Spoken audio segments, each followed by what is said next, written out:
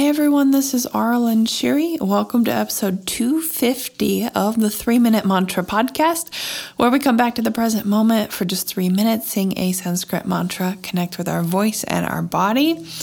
And a new episode comes out every Sunday, so you have a mantra that you can go back to and sing every day on your own if you'd like to practice every day. This week's mantra is a Buddhist mantra, and it's actually not Sanskrit. It's a language called Pali, which is a derivation of Sanskrit. It may be more ancient or not, I'm not sure, but it's just a different one. It sounds very similar to Sanskrit, but lots of languages have their root in Sanskrit. So this mantra is Sabbe Sata Sukhi Hontu. Sabbe Sata Sukhi Hontu. And it's a mantra that means may all living beings be happy. There are a lot of, quite a couple of the mantras in this family of loving kindness meditation. I think it's called metta meditation. Meditating on just gratitude and love and wishing well for all living beings.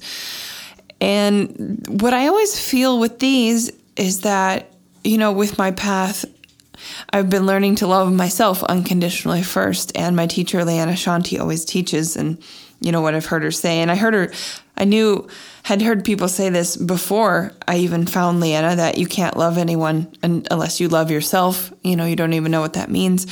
But I didn't understand it to the depth that I do now. So if you can't even be kind to yourself, then it's hard to be kind to others. And with these mantras, I always go back to how hypocritical I was and how cognitive distance I was with animals, where I was eating them, but saying I loved animals, but contributing to the violence and the murder of beings. And I'd never thought about it before. And it was just something that my heart was out of alignment with. And it's because I wasn't loving myself. I wasn't in touch with my heart. I just wasn't, aware of any of that. So when I chant these mantras, I always think about that. How many people I think don't make that connection.